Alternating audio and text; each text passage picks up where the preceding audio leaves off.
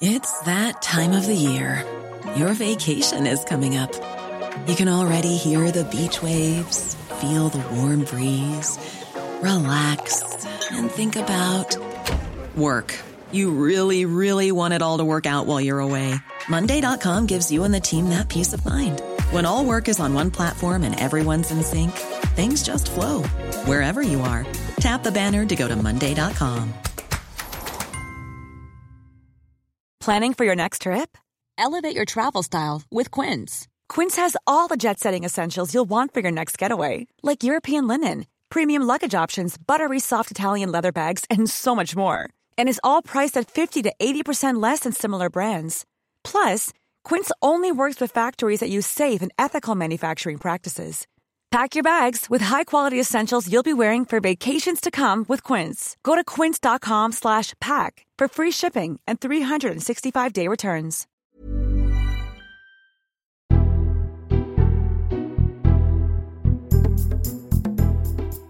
Hello, this is the Red Box Podcast. I'm Matt Chorley. Coming up on today's podcast, we play the generation game. Loads of talk recently about how the Tories are really losing votes amongst young people. And they've got to come up with some policies for the millennials and the TikTokers. The truth is, they're losing votes across the board, and they've lost a bigger chunk of the older voters who are normally their bedrock. So we're going to try and work out what they need to do, or are they basically just 13 years in power? That's what happens. That's coming up in just a moment. First, though, as ever, we kick off with the columnists. The Columnists on Times Radio. Yes, and this morning we are joined as ever on a Thursday morning by James Marriott. Morning, James. Good morning. And no Indian Nut this morning because she's travelling. Oh, posh. So we're joined by Jenny Russell. Morning, Jenny. Well, thanks, Matt. I'm glad to be your stand-in. Well, I say it's posh. I think actually she's stuck on a train. And as we all know, there's nothing posh about being stuck on a train. Anyways, Jenny, it's nice to have you with us. Let's kick off with, it's always interesting to wake up to some big political news. The reason we woke up to it is because it happened while we were asleep on the other side of the world. Jacinda Ardern, the New Zealand Prime Minister, making this announcement. Let's take a listen. This has been the most fulfilling 5.5 years of my life, but it has also had its challenges. I know what this job takes, and I know that I no longer have enough in the tank to do it justice. It's that simple. I know there will be much discussion in the aftermath of this decision as to what the so-called real reason was. I can tell you that what I'm sharing today is it. Yes, she's quitting. She's quitting. She's going to quit next month ahead of a general election in October, which her party was widely expected to lose, judging by the polls. So, Jenny, is Jacinda Ardern a great loss for liberals around the world who loved this woman who impressed us all during the pandemic, and everyone thought this was a great model of the model politician, or is she just quitting because she knew she was going to lose? I don't think it's either of those things. I think. Sorry about that. I think many of her policies were very admirable, but I think what's most interesting about her going is the honesty of saying that this job requires something which I no longer have the energy for, and I think that's something that will resonate with a great many people. That actually jobs that are extremely tough and demanding, there comes a point when you just know within yourself that you haven't got what it takes to do them, and a lot of people aren't prepared to recognise that when it happens, and they struggle on. I think, for instance, of Gordon Brown in 2010. I mean, Gordon Brown didn't have what it took to be Prime Minister. He'd always wanted to be one, and when it got there, he actually didn't really have any ideas, and he didn't have the energy, and he didn't have the decision-making capability. And it would have been a great boon to the country if actually after 6 months he'd said, come to think of it, I don't have what it takes to do this. And I think it's admirable that she's given the job everything that she has for the past 5 years, and now that she knows it's time for somebody else. It's interesting you make that point about going on and on and on. James, we spoke to Ken Clarke on the show last week, and he said that he thought that 10 years was a pretty solid length of time for a political party, never mind an individual. You know, Margaret Thatcher did 10 years and it all went a bit wobbly. John Major managed to keep the show on the road. Again, Tony Blair, 10 years. Gordon Brown struggled after that. I mean, you know, going on for 10 weeks is seen as an achievement these days by one of our prime ministers. But I think this is the maybe there's something about being self-aware enough to know that exactly. you've done enough is quite an appealing thing in a politician. I think why the Jacinda Ardern news is so interesting is because I think this is a part of the psychology of politicians. There's always most inexplicable to people who aren't politicians, which is, as you say, we can all see that 10 years is probably about the limit of a prime ministerial term, a government. We know that things seem to get corrupt and chaotic after that. We can all see that, and why is it so common that politicians are just determined to stick on and on and on beyond the bitter end, and they have to be hauled out of office, when we can all see, your career would look much better if you'd quit with dignity. You've been prime minister. What more do you want? You've made it. It's congratulations. Why do you have to keep being prime minister? And I think this is the thing that is fascinating. I think that's the thing about the mindset of politicians that is probably most hard for ordinary people to understand. I'm not sure I understand it, why you have to keep on and on and on and on clinging to power. When you've made your reputation, you've made your name, go and retire and make tons of money. which is ultimately what our politicians seem to be much better at doing. Well, yeah, maybe not yet. Maybe I take that last bit back. Yeah. And I think there's a distinction to be made between politicians who decide to stay on because they think that they have a sense of service and they still have something to offer. I'd put Ed Miliband in that category, who's performing a much more useful role as Environment Secretary than he did as Shadow Environment Secretary than he did as Labour leader, because he thinks he's got a lot of experience and he wants to go on offering what he has. I think that's admirable. But I think, for instance, people like Boris Johnson, who are only hanging on because although he made a catastrophic failure at being Prime Minister, he's so desperately hungry for the power and status of the Prime Ministership that he's hanging on not in order to offer anything useful, but just out of the sheer egotistical fantasy that he will be recalled by his country again. There is also, I suppose, the reason that, we don't normally take a huge amount of interest in who's running the country on the other side of the world. But Jacinda Ardern became a sort of poster girl during the pandemic for being very tough on COVID. And every time, Boris Johnson delayed having a lockdown, New Zealand seemed to crank up its restrictions. But actually, while it was popular at the time, their economy took a massive hit, and actually, people, as a result, her popularity took a hit as well. But actually, now the economy, I think, is bouncing back. Last year, it jumped by 2% in 3 months, but she doesn't necessarily seem to be enjoying the benefit of that. But she does say that she makes the point that politicians are human. Sometimes we're not very good at remembering that we're in danger, Jenny, of seeing them as purely goodies and baddies. Boris Johnson was a baddie, some people said. Jacinda Ardern was the goodie. And we sort of forget about that. We don't necessarily scrutinise the polls and the economic figures in New Zealand. We just remember that she was one of the good ones. No, I can't say I'm taking that simplistic view either. I'm not saying Boris Johnson is a baddie because of any particular animus towards him as a character. It's based on the evidence of why he took power and how he behaved once he was there. Most of his decisions were extremely poor. I don't think it was right for New Zealand to have put in such a draconian COVID policy either, as it turned out. However, was she earnestly trying to do her best? Yes. Yes, and I suppose that's the thing, and actually her honesty in the statement today or overnight is probably another reflection of that. That instead of pretending that everything is absolutely fine and great to go on and on and on, maybe that's something that other politicians could take a leaf out of her book. James, let's move on and talk about Pizza Express. Tell us about your column today.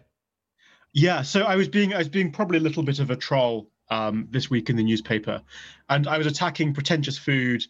I was attacking people applying, ludicrous adjectives to food, people sighing over flans and puddings as if they're, works of art, not just stuff to eat. It was about my hatred of pretentious restaurants and how I've never got along with it, how I think all wine probably tastes pretty much the same. And I was sort of, I know that I think you're a fan of a nice restaurant, aren't you? So I was looking forward to having a fight with you this morning. Well, what I will say is I think the fetishization of Pizza Express by people who've got money and don't have children is a nonsense. I like Pizza Express because people who take their, because we take our children there, particularly when they were younger, because they liked the pizza and the pasta, and we could have a drink, and it was sort of, if you really squinted, it looked like it was a proper restaurant and not like a fast food place. But you don't go there. Couples, you don't go there as a couple unless you haven't got any money. It's very reasonably priced, I suppose. But there are other nicer places to go, and I think it's inverted snobbery to go on about how marvellous Pizza Express is. Whereas I think there are lots of perfectly nice restaurants which aren't snobby and pretentious, but do serve nicer food. And this is just a desperate attempt by you to get me to take you to a nice, unpretentious restaurant, which doesn't give you a tin of crayons when you get in there because they misjudge your age. That's my view. So. Oh my God! Well, I mean, I regret writing it now. You've completely seen through me and taken me apart. I'm going to I'm retreating in disarray. No, I should say that it's not that I dislike nice restaurants. It's that I think there can be a lot of flummery and nonsense and pretension around them that I always find pretty distressing. I think especially from some of my friends who are now, have now got, I guess my friends from university have gone on to become lawyers and earn lots of money, and suddenly, they have opinions about food and wine that just strike me as slightly ludicrous. Maybe this is envy. And I'm just like, come on, it's just food. We have to talk about, the subtlety of the flavors. I don't know. I'm probably Philistine. I feel like you've taken me apart here. Well, do you know what? But I agree. I think the best restaurants are the ones that do amazing food but make you feel relaxed. What you don't want is like all that sort of. A couple of years ago, we went and did one of those sort of 25 course tasting menu things. And the restaurant was just a bit. The restaurant had carpet, which I think is an absolute no in a restaurant. Oh yeah. That's just a sign of it. They think it's still the 1970s. The restaurant had carpet and sort of starched white tablecloths, and everyone called the waiters wore waistcoats and called me sir and all that sort of nonsense. And I can't be doing with that. But I like it if it's someone's gone to a lot of job and they've made something you want to make at home. One of the best meals I've had recently was last year for my birthday. We went to a restaurant in my favourite place, Lyme Regis, and one of the courses was just a deep fried nettle leaf with some pickle or something or other on the top, but it was delicious. I've heard you talk about this nettle leaf before. You've mentioned it before, and I was very suspicious. I don't actually believe, James, that your friends say anything other about restaurants other than this is delicious. I don't think I've ever heard anybody discuss the food beyond that. But it's worth seeking out the restaurants that are delicious. And I think one of the things that maybe you aren't so conscious of because you're so young is that I'm old enough to remember in my childhood when restaurants served absolutely abysmal food, presented as if it was school dinners. And there's been such a shift in the culture over the past 30 years, so that this focus on should food be worth eating has actually made a dramatic difference to the quality of what people eat when they go out. You just go to your little local neighbourhood restaurant, and it looks pretty and they've made an effort. Yes, that's a very good point. Yeah, maybe the thing we've established here, James, it's not the restaurants that's the problem, it's your friends. And you just need to get some new friends. That seems... I think James has picked up on a wider cultural point that is certainly true that the culture isn't really very interested in high art any longer. Every time I go to a classical music concert or opera, I'm absolutely struck, as James is, by the fact there's just a sea of grey hair. That's a very good point. That was your jump-off point, James. Instead of indulging high art and culture, we now, certain people, your friends, indulge food elitism, which is a load of nonsense. Yeah, I mean, I guess this was the main point of the column, which was that I think it's interesting that I think culture's generally got less pretentious, and people are very anxious people are very anxious about snobbery, about opera and stuff like that. But the one thing, and people, but the one thing that's got more pretentious is food. Everything else has got less pretentious, but food has got more pretentious, in my opinion. And I thought that was a kind of curious little cultural quirk that it is. I'm not still totally sure I understand. Janie and James, have either of you ever had a bike stolen? Oh, yes. I've never had a bike. Oh, sorry. Oh, go on then. We'll go with Jenny, because James is about to say, Jenny, you have. No, I gave up owning bikes about 10 years ago when I had 4 stolen within 8 months. And That's why I'm so thrilled that we now have all these bike rental schemes in London where you can just hop on a Lime bike or a Santander bike. It was just so depressing, and the police never did anything. What about you, James? You haven't. I haven't. But I did have a phone stolen a couple of years ago. Right out my hand. A guy just cycled past and plucked my phone out my hand. He did it so gently that I inadvertently said thank you. And then he just cycled off into the distance. Most James Marriott thing ever. What? Maybe the thief was on Tom Whipple's bike. Because Tom Whipple, you'll all know, is science editor for the Times, has now had his 12th bike stolen. Tom, what's going? Have you not thought about buying a lock? How are you on your 12th bike? Well, it's over the course of 25 years, I should say. But as Jenny says, it's just a thoroughly the depressing inevitability of it. So my latest one, I came back to the station and someone had turned. I got a very good lock this time. I thought, right, I'm spending 120 quid on the lock.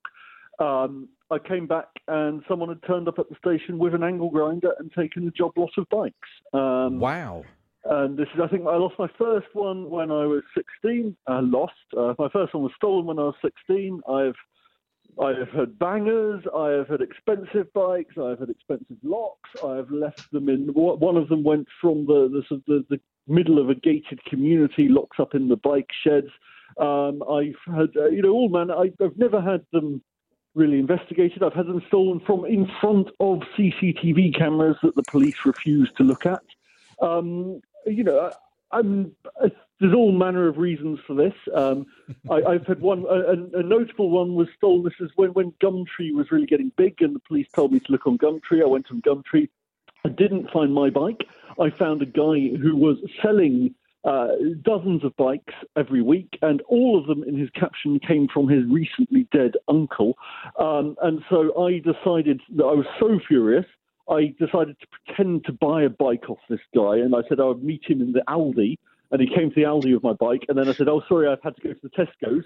And then he went to Tesco's, and I said, oh, I meant the Lidl. And I got him cycling all around South London, which is very satisfying.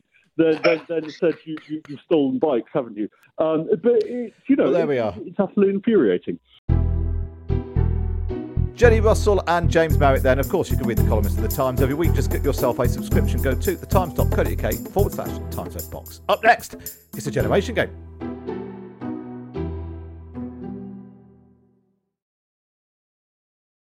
You're listening to the Red Box podcast. Now, it's time for this. The Big Thing on Times Radio.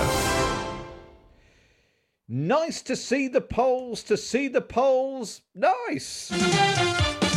Life is the name of the game, and I want to play the game with you. Yes, we're playing the Generation Game this morning. We've got some exclusive polling, which looks at how people are going to vote broken down by age. It reveals that, yes, the Tories are shedding votes amongst the young generation, but they're actually down even more among their bedrock older supporters. So in this half hour, we're going to crunch the numbers and pick the brains of a geriatric millennial Tory council leader, or a young person, as politicians might call them, and a senior Tory peer. So to get their sense of where Rishi Sunak and the Tory party should be directing their efforts. Should they be going after the young or trying to shore up their older voters? First, though, to crunch through the numbers for us, Patrick English from YouGov explains just how tricky trying to go after young people will be for the Conservatives. Yes, so this is a very interesting poll that we've been conducting in January, looking at, of course, where the Conservatives and where Labour are with different age groups in the UK. We know that different age groups tend to turn out and vote in different numbers. Younger people don't vote as much as older people. And what we found is that the Conservatives, although, of course, they do have a youth problem, they've actually been losing most of their support among the older age brackets, and particularly the 50 to 59-year-olds. So we're seeing minus 27 that are down there. So if we're looking ahead then to the next election, these groups are turning out probably the most. They tend to be where the Conservatives would like to think their base is, but they do seem to be deserting them. So that's where they're struggling most. And Labour are up sort of everywhere. They already had quite a high base with young people, so not too much movement there. But as we start to look through those 30 to 39, up towards the 59 brackets, Labour is doing their best work there. So we're kind of seeing a breaking down of those traditional age brackets and a bit more of a dispersion, particularly of older voters, from the Conservatives to the Labour Party. And you're right. I mean, essentially, the Conservatives didn't have masses of young people to start with. They only had, 21% of under 25s voted for them in 2019. That's basically halved. They've lost about 10, 11, 12% of that group. But then you jump up to what used to be their base. 27% of people in their 50s who used to vote for Tories have gone elsewhere. 23% of people in their 60s. 19% of people in their 70s. This is their absolute bedrock, isn't it? And rather than worrying about people, can we find a policy that will win over TikTokers?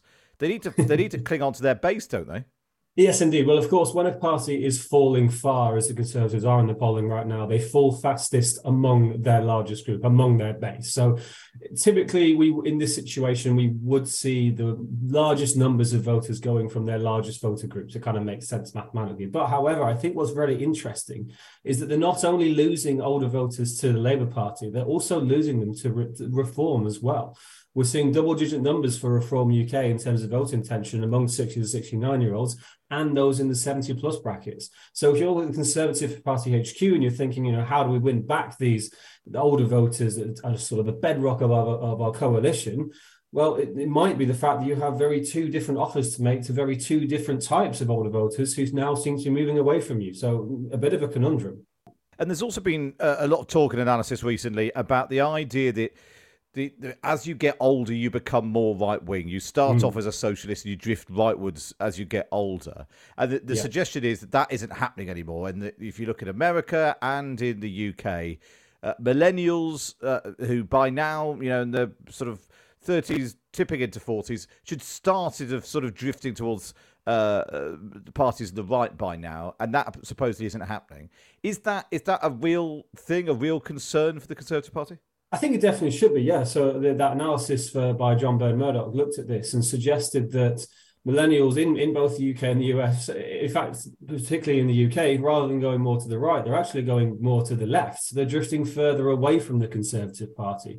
And typically, as you say, there's younger voters not voting for Conservative parties with a small c across the Anglosphere and indeed in Europe hasn't always been so much of a big problem for those parties because people tend to drift more conservative as they get older. They get houses, they start families, they get better jobs. They look at their tax bill and go, my goodness, I might want to cut this down a little bit. But that doesn't seem to be happening with this generation. I think there's probably a few reasons for that, which again make another conundrum for the Conservative Party. One is, of course, millennials right now struggle to basically kind of collect the assets necessary to buy houses, to start families, to have secure jobs. Those sorts of assets are not readily available to this generation as they were previous generations, and that's a big problem. However, I think it's also something to do with values.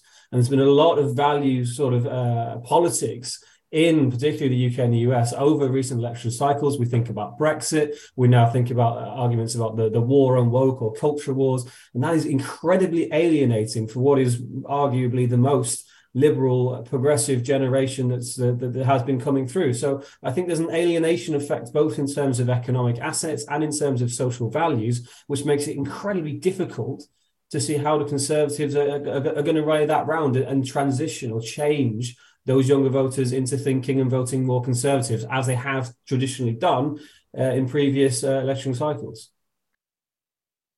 That was Patrick English from YouGov talking us through that polling. If you want to see lots of charts laying it all out, I have got them on my Twitter account.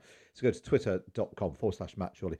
And you can see exactly where Labour are picking up and the Conservatives have fallen back, and including, as Patrick was just saying, Reform UK, obviously born out of UKIP, making big gains into people in their 50s, 60s and 70s. Lib Dems a bit all over the place, if I'm honest. And the Greens seem to be picking up, particularly amongst much younger voters, where the Lib Dems are dropping back a bit. So you can see all of those charts online right now if you want to be able to visualise what it is that we're talking about. So who should the Conservatives be going after in the generation game? Let's speak to Sebastian Payne, journalist, now director at the think tank Onwards. Morning, Seb. Morning, Matt. Good to have you with us. We've also got Will Jennings, who's a professor of political science at the University of Southampton. Hi, Will. Good morning, Matt.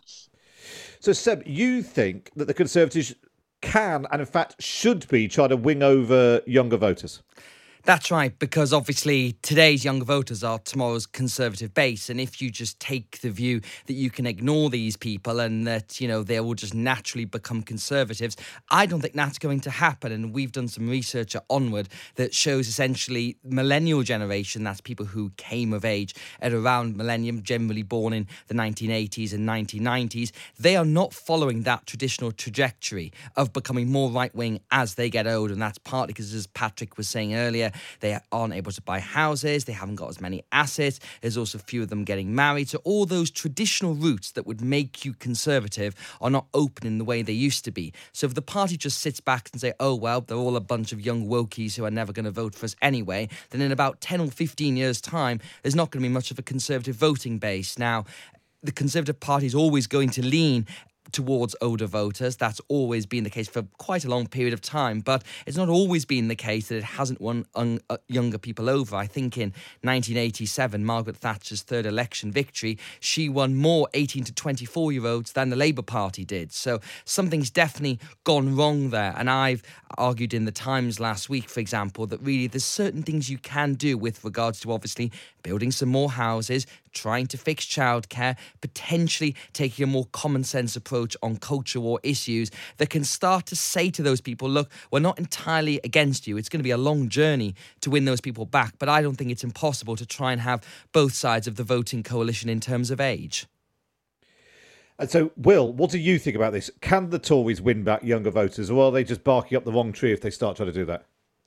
Well, I mean, I think I'd kind of focus on two main points. I mean, I think Sebastian's policy prescriptions in his Times article, I think, are all brilliant, sensible ideas on which we'd all agree. I think exactly. So, Sebastian, it's nice to agree for once, but or very often actually. But I think the real challenge is that the Conservatives become a real vote-winning machine above the over 50s and especially over 65s. And I think the idea that you can shift the balance of that electoral coalition by what are, you know, very sensible policies, I think is a little optimistic. And in some ways, I think what's really fascinating to me is that we've spent a lot of the last 6-7 years talking about the fundamental tension in Labour's vote of its old working class base that favoured Brexit versus its new socially liberal educated base. And actually, we're just seeing the other side of exactly the same coin that the Conservatives are facing, that what they were mobilised so effectively to win a huge victory in 2019 is coming back to bite them. And, you know, I think making sensible policy offerings is not going to shift the real gravity among those. You know, I think probably you'd focus on under 50s as a group. And so, as Patrick identified, values are incredibly important. I think I for one would be delighted to spend less time talking about culture wars, but actually I think it's so enmeshed in large significant parts of the Conservative Party's modern agenda that I think it's going to be a huge challenge for them to square the circle. But I think the main reflection I have, a little bit thinking on Sebastian talking about 1987, is sometimes these fault lines just become more apparent when a party's doing well or badly. So 1987, age was an issue for the Conservatives because they were just giving Labour an absolute hammering, and now that the shoe is not on the other foot, and that weakness that the Conservatives had among younger voters, which didn't matter at all in 2019, really is hurting them. And so I think we're back to the same realignment problem that Labour faced now for the Conservatives. So is part of the problem that actually, if you look at not just the 2019 election, but you go back further, the Conservatives are just down massively across the board amongst everyone. And part of that is because they've been in power for a long time and they've made a hash essentially of the last 12 months, changing leader, crashing the economy, the cost of living. Some things are in their grasp and some aren't. And that actually you can parcel all these things up sometimes and say, well, we need a policy for a young person, we need a policy for an old person. And actually, by and large, if you've just got popular policies, a rising tide lifts all ships or whatever it might be, and that actually, yes, young people want to get on the housing ladder, so a policy for them might work, but that would actually prove popular with their parents and grandparents who wanted to get them to move out of the house. And so actually, are we even wrong to talk about parcelling up these policies for particular groups that actually just need widespread appeal for being competent and having ideas for the future? I remember talking to a Conservative Party strategist about this, and we were talking about, the red wall versus the blue wall, the young versus the old, and this person just said to me, "You're ridiculous. The fact is, voters are voters and seats are seats." And I think the argument they were trying to get to with that is that, as you said, Matt, if the Tory party is doing well generally, it's winning across the country, because that's obviously, in 2019, it had a coalition that stretched the whole breadth of the country. And if you look at the average age of the Conservative voter, it dropped massively from the 2017 election, when I think it was about 47, into the 2019 election, because obviously it was winning more votes. You're winning votes from across the voting spectrum. I mean, Rishi Sunak's strategy throughout all this is to try and do what you've just said, because he himself is, as I would describe, a geriatric millennial. He was born in 1980. He's our first millennial prime minister. And I actually think it was Robert Buckland, when he was local government secretary, was the first millennial cabinet minister. And I think, people might look at them and say, well, they don't feel very millennial to me in terms of their aesthetic. They look and sound just like classic Tories, and they're going to win over classic Tories in terms of their votes and how they do things. So I think there is an element of that, but there's no doubt, as Will and Patrick have talked about, there is a specific issue you need to think about. And the Conservative Party keeps winning elections because it keeps renewing itself. And the last 12 months, the party's been almost entirely inwardly focused. There's a lot of discussion today about levelling up and the levelling up funding. But the fact is, this government's not done much on that, because it's just been very introspective. So what we're trying to see from the government is this barnacles off the boat strategy, trying to get rid of things that are problematic. And I think that does include some of the more contentious cultural issues, because they do know that this is specific problems they've got to fix. Young people, old people, red wall, blue wall, pretty much everything, really. Will, is it actually true that the Conservative Party win because they keep reinventing themselves until they don't? And actually, they did it under in the 80s and 90s. They renewed themselves under Margaret Thatcher. Then they got rid of her, John Major. But then after 97, they spent 13 years out of power because people got fed up with them. And then is it just the case that actually once the tide turns, the country decides, right, we've had enough. All the comments. It's just been a very long time. We're bored of you. We're fed up with you. You've got too much baggage. That overwhelmingly, the biggest problem the Conservatives are going to have at the next election in 2024, 2025 is going to be they've been in power for 14, 15 years, isn't it? Yeah, and there's a great quote from Jim Callaghan about in his diaries in the lead up to the 1979 election, saying, he felt a sea change out in the country, and that tide was going for Mrs. Thatcher. And I think that is that sort of, in political scientists call it the cost of governing, that there's just this steady accumulation of exhaustion, that negativity builds up over a long time, and voters do eventually, get sick of governments, even ones that have successfully renewed themselves. And I think back in 2020, we were talking a lot about actually the Conservatives had managed to tell a story about themselves that felt like they were a new government again. They kept changing prime minister, where they could pretend that they hadn't, or the cabinet hadn't had anything to do with the decisions of the previous cabinet. But I think the real challenge for commentators and people like Sebastian and myself is actually not being like economists and predicting 25 out of the last 10 recessions and saying, this is it. This is now the sea change. And I think it feels like there might be a sea change. Now, the recent crises we've had around the economy, the events in the NHS do feel like the public has shifted. The polls have remained pretty stubbornly with the Labour lead. But anyone who's lived through the last 15 years of British politics learns that one shouldn't get overconfident about predicting sea changes. And I think that's the real challenge, actually. We won't know until the exit poll drops on the night of the next general election whether or not that has really happened. And if you remember the run up to 1997, there was a lot of skepticism both on the right and the left about whether Labour were going to win, and they turned out with a huge majority. And so I think we will all be spending the next year and a half wondering whether this sea change really is going to come to fruition, and the voters are really going to turn up at the ballot box. Enough of you, I may not even think very much of the other party, but it's time for a change.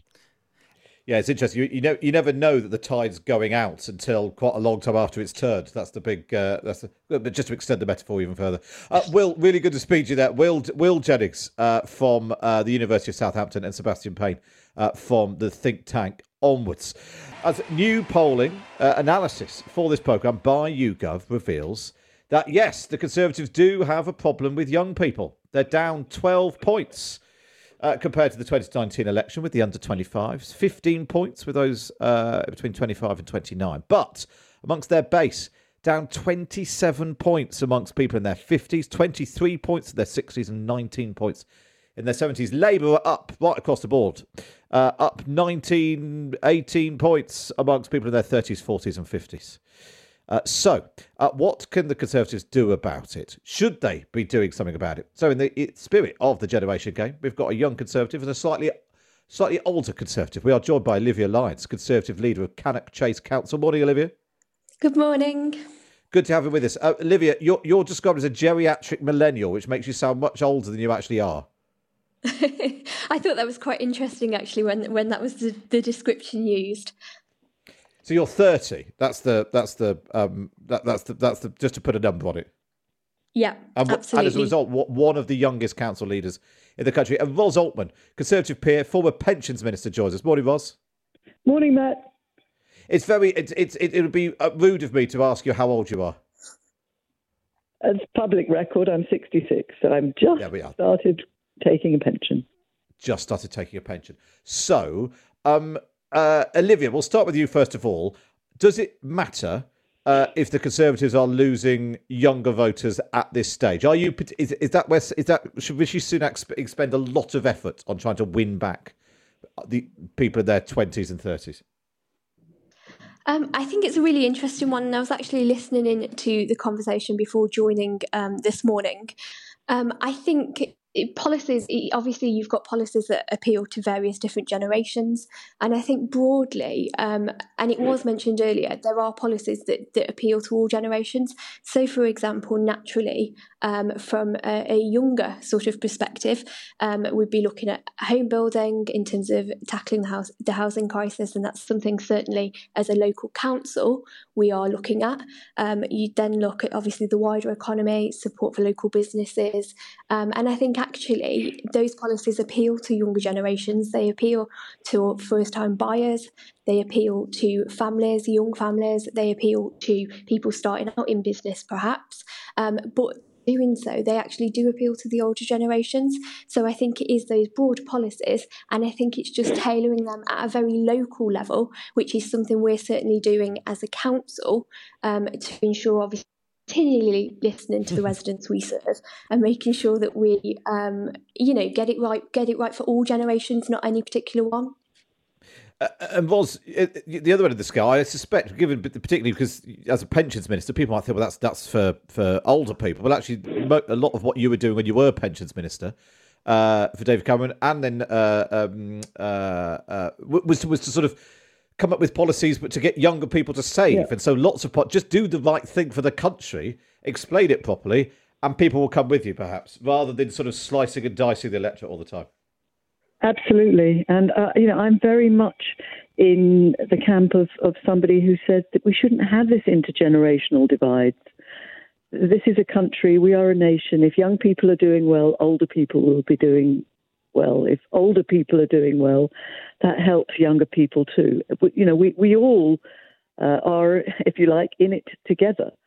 So for government to single out a particular group and say, oh, we're going to favour them, I because of their age. I mean, obviously, if people are disadvantaged, if people have particular needs that society should be aware of and taking care of, that's part of being a society, but that's regardless of age. There shouldn't be this element that says, particular policies and governments should be favoured by or looking to be favoured by a particular age group within a country.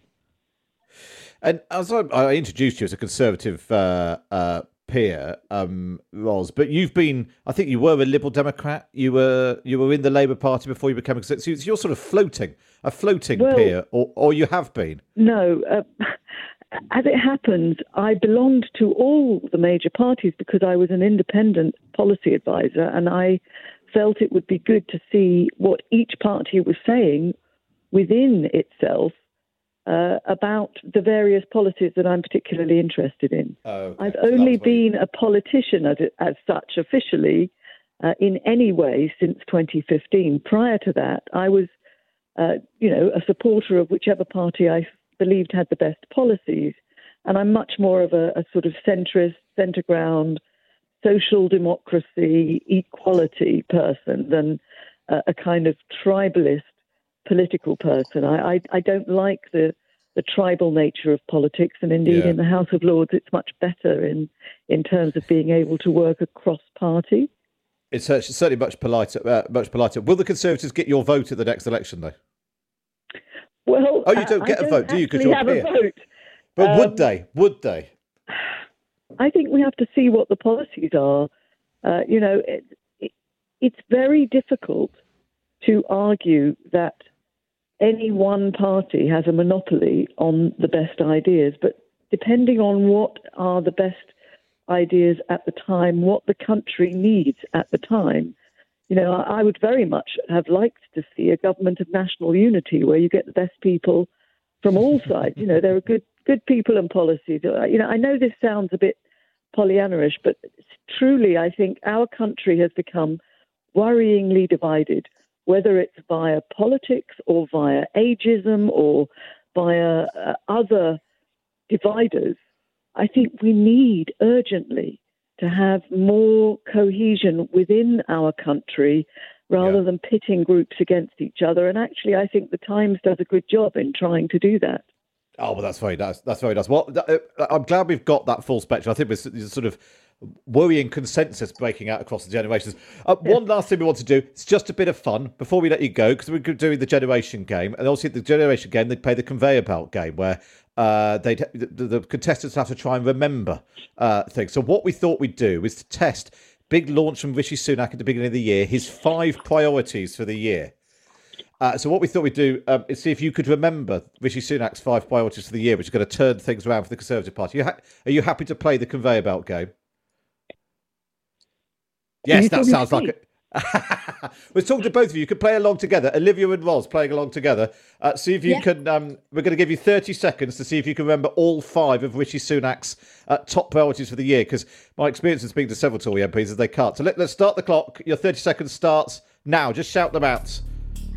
Tackling inflation with regards to cost of living.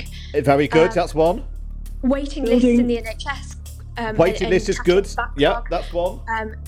Immigration, tackling the issue that small we've boat. got with small boats. Very good. Yes, that's right. 2 more. National debt, and making sure we're addressing national debt and reducing national debt and growing the very economy. Good. Oh, very good. One more. You get your time's nearly up. Oh, your time's up. The time's up. The time is up. The time is up. Well done, Olivia. Well done, Olivia. Straight to the top of the class. I don't have the best memory, so that was quite a challenge. No, that was impressive. Getting the economy growing was the one that you. I thought I'd said growth. I'm sorry if I. If you did, got lost in the mix. In which case, well done. 5 out of 5. Bang the gong for that. Well done. Thank you very much. That was a lot of fun. A nice way to end our slightly silly generation game. That's Ros Altman there, Conservative peer, Baroness Altman, of course, and Olivia Lyons, Conservative leader of Cannock Chase Council. We also heard from Patrick English, Seb Payne and Will Jennings too.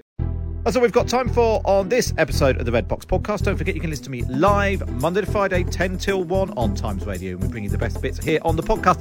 And if you're feeling particularly nice, why not wait and review us wherever you get your podcasts from. Hi, I'm Daniel, founder of Pretty Litter. Cats and cat owners deserve better than any old-fashioned litter. That's why I teamed up with scientists and veterinarians to create Pretty Litter. Its innovative crystal formula has superior odor control and weighs up to 80% less than clay litter. Pretty Litter even monitors health by changing colors to help detect early signs of potential illness. It's the world's smartest kitty litter. Go to prettylitter.com and use code ACAST for 20% off your first order and a free cat toy. Terms and conditions apply. See site for details. When you make decisions for your company, you look for the no-brainers. If you have a lot of mailing to do, Stamps.com is the ultimate no-brainer. Use the Stamps.com mobile app to mail everything you need to keep your business running with up to 89% off USPS and UPS. Make the same no-brainer decision as over 1 million other businesses with Stamps.com. Use code PROGRAM for a special offer. That's Stamps.com, code PROGRAM.